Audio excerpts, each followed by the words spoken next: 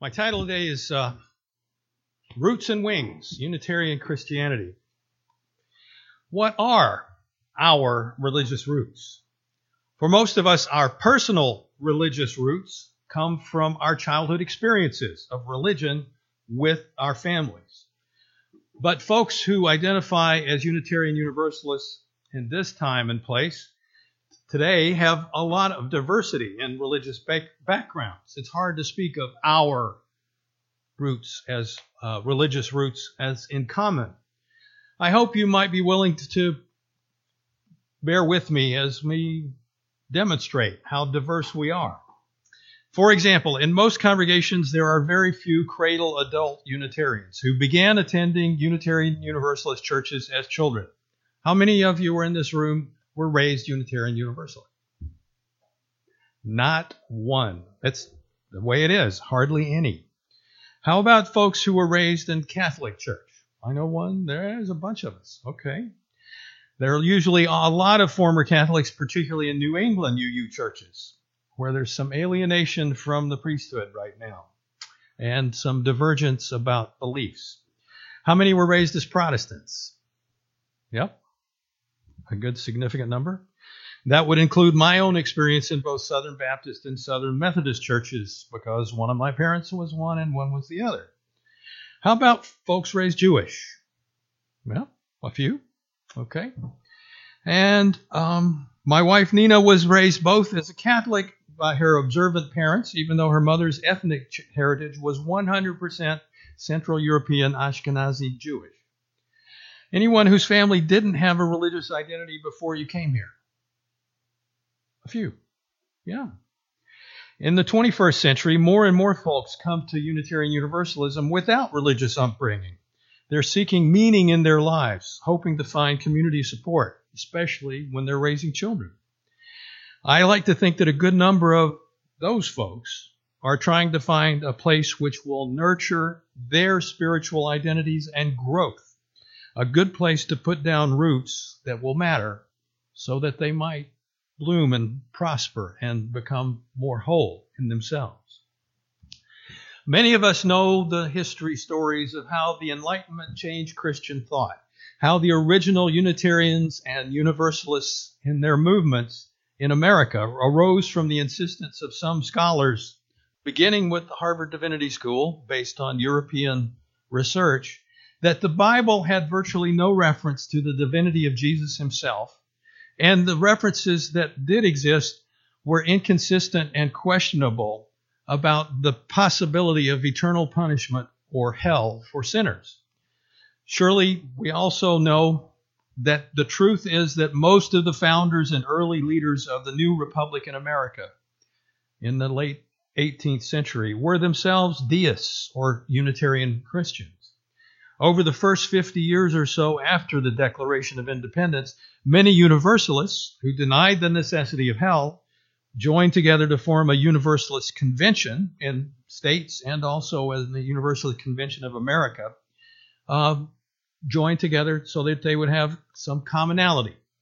And the Unitarian ministers who had questioned the parity of Jesus with God had formed their the American Unitarian Association. But it was only 166 years ago this week, on May 19, 1841, that one Unitarian minister, Theodore Parker, took a really big risk to give a sermon at an ordination on what he personally believed and what he thought Unitarianism would be and how it would grow toward in a future that was hard to see. He was already on the cutting edge of the abolitionist movement, and soon became well known for sheltering runaway slaves in his home in Boston as a matter of principle.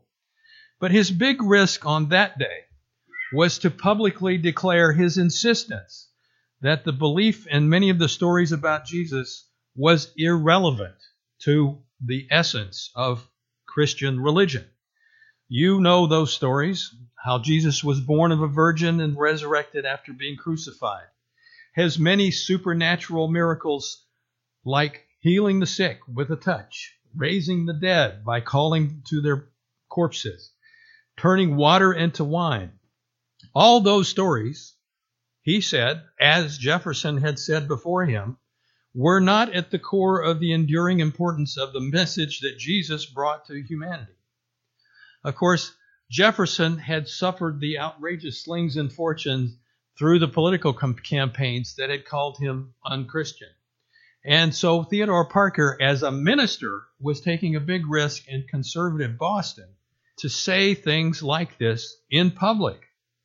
Parker believed and said very clearly that the essential truths of all religions, especially what he termed Unitarian Christianity, were actually illustrated in the ordinary words and actions of Jesus and others, like in the Sermon on the Mount, where Jesus had called upon his followers to respect and serve our fellow beings as the essential commandment to be connected with the essential divinity of us all. The only way to honor God, however one might conceive of that, is through our connection with each other as children of God, as equal brothers and sisters, as in the reading from 1 John. Parker's sermon, which he called The Transient and Permanent in Christianity, was printed and distributed widely throughout the United States, and it made him a pariah to most of the ministers of Boston, who excluded him from their meetings and marginalized his reputation as a minister. Eventually, Parker decided to leave his own church to become a lecturer, and he was no longer acknowledged as a Unitarian minister in their publications, as the Unitarian ministers were all listed in this particular annual yearbook. But he found a greater public response to his common sense presentation of his thoughts in a new congregation, which he called the 28th Congregation of Boston. He formed with thousands of those who agreed with his perspectives and showed up in multitudes to hear what he had to say. What Parker, and before him and with him Emerson and Thoreau and Margaret Fuller and others, and a handful of other outrageous ministers and thinkers realized even in that time, was that Christianity and religion generally, and Unitarians and Universalists specifically, must do is to be attentive to intellectual thought, but also to the larger society, and to be attentive to what they found to be the ultimate truths which endured beyond their time, and which will have endured into our time.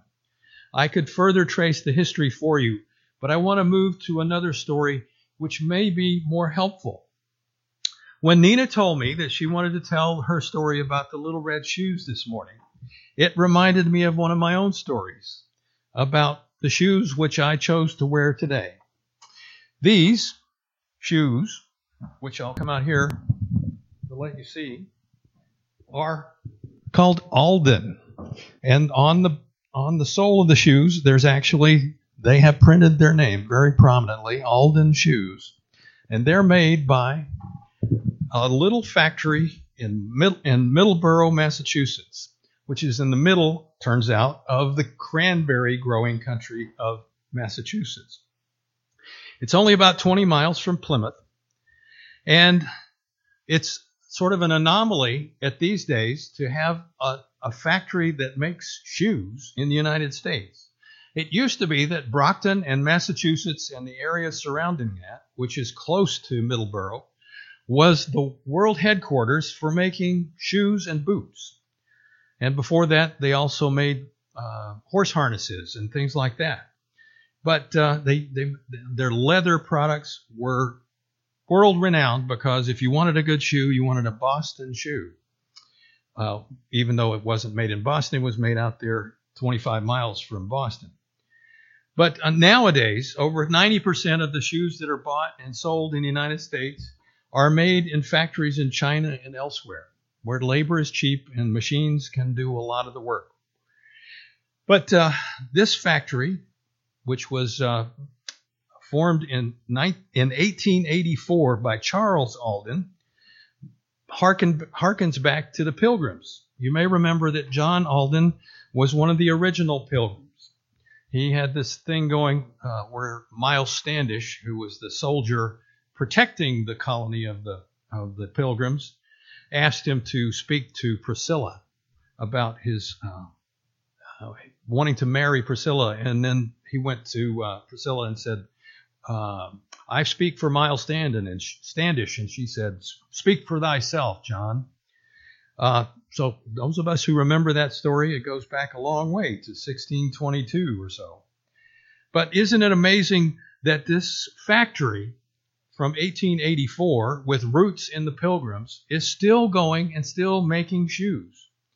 I bought this particular pair of shoes in 1999, almost 18 years ago. They are not quite as comfortable as when I bought them because I don't wear them often. My feet change, as Nina was saying. They've grown in certain ways that wouldn't have been predictable back then.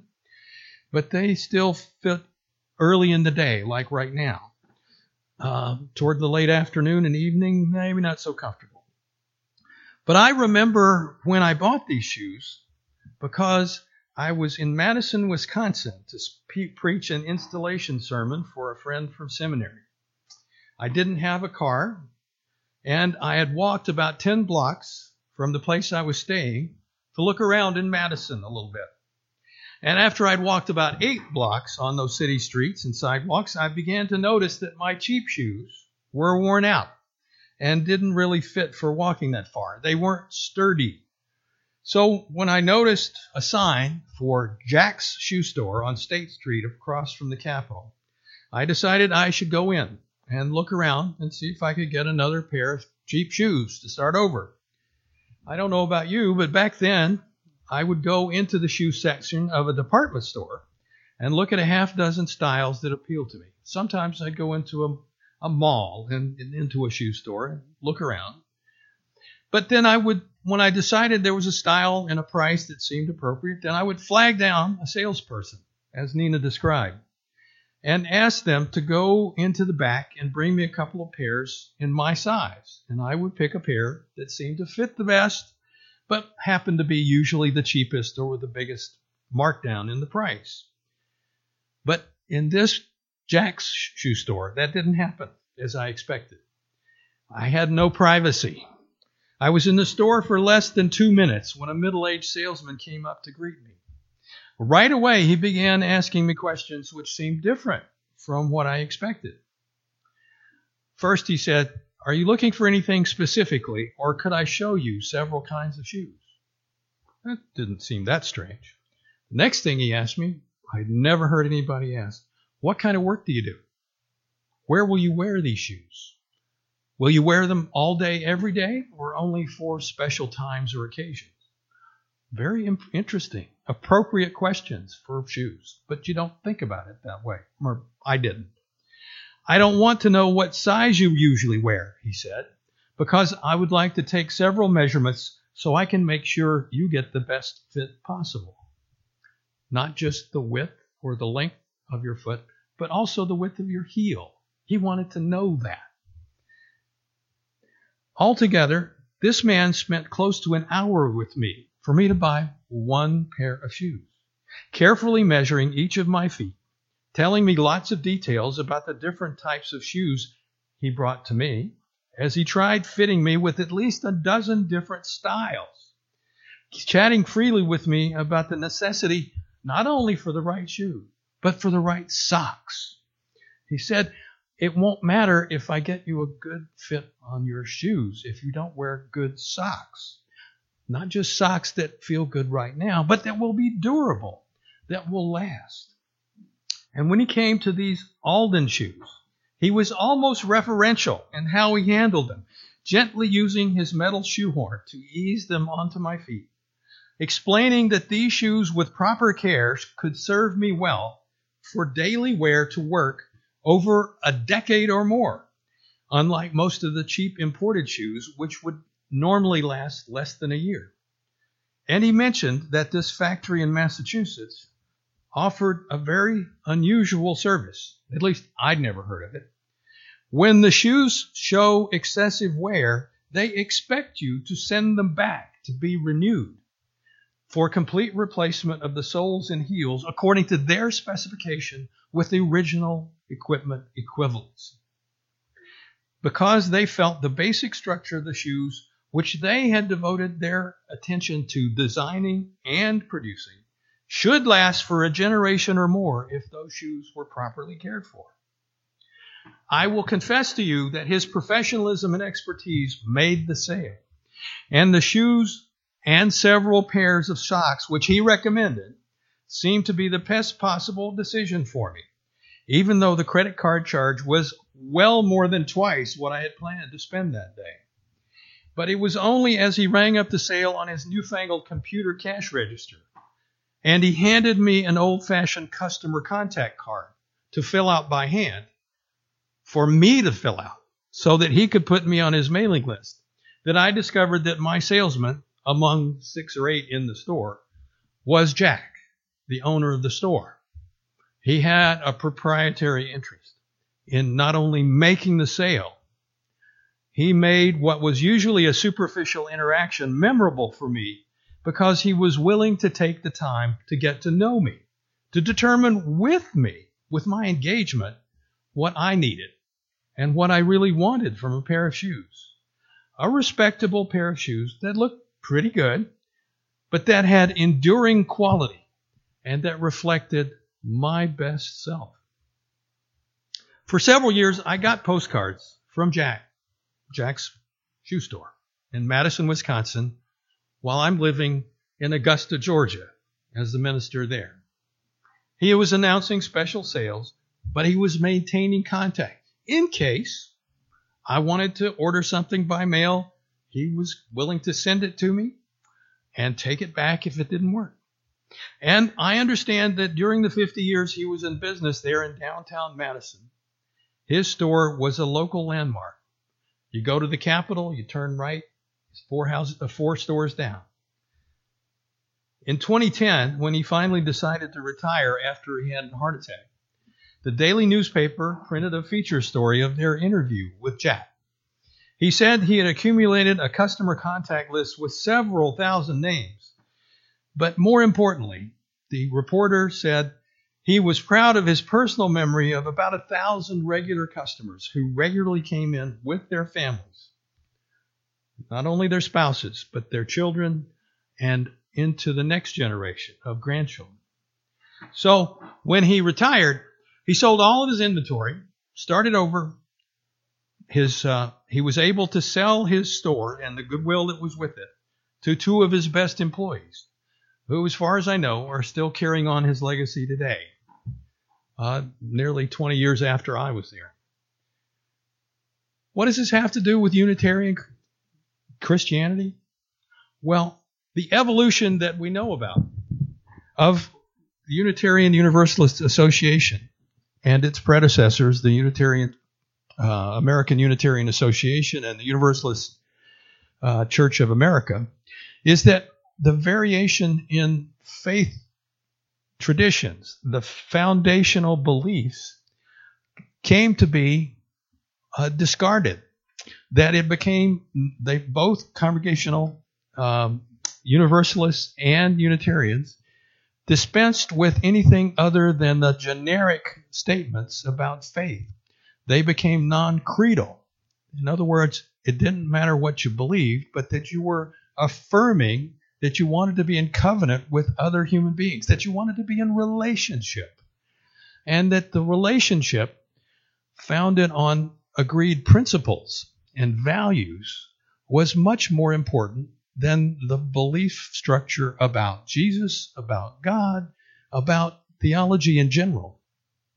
What we have come to know as Unitarianism is still a variant of Judeo-Christian thought, but it's founded on not only the Bible, the Old Testament, the Hebrew Testament, and the Christian New Testament, but also the writings of inspired human beings from time immemorial, including the Hindu Vedas and the Buddhist Sutras and the Jewish Torah and all the other faith traditions of our world.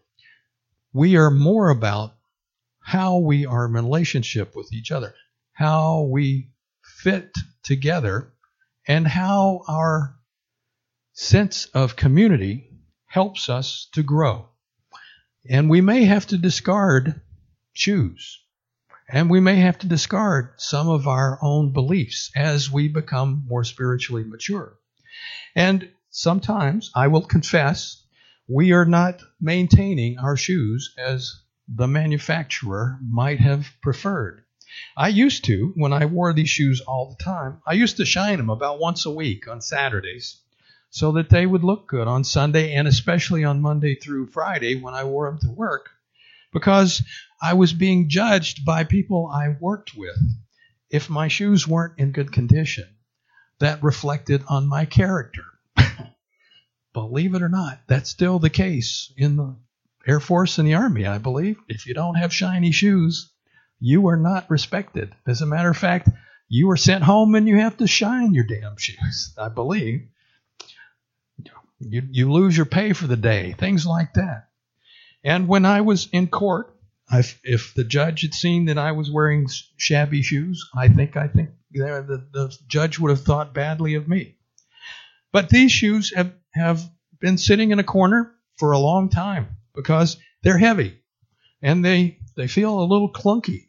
But they are great support. They have steel shanks because they're well made. And Unitarian Universalism, our Unitarian faith, is about having a great foundation that we continue to build on. And it's there for us, and it'll be good for us, and it'll be good for our children and our grandchildren if we occasionally go to the trouble of putting it on and wearing it and showing it and even polishing it up a little bit. A little preventative maintenance, a little shining it up will tell people that we value our shoes and our faith. And that's what I think the essential story of today is that Unitarian Universalism, not just Unitarian Christianity as it has evolved, is not a story just of history. It's a story of the future, and it's a story of the present, and it's a story about continuing to be engaged and allowing ourselves to grow. And if the shoes don't fit anymore, continue to adapt our faith to fit us, to fit our society, and to make this world a better place for all of us.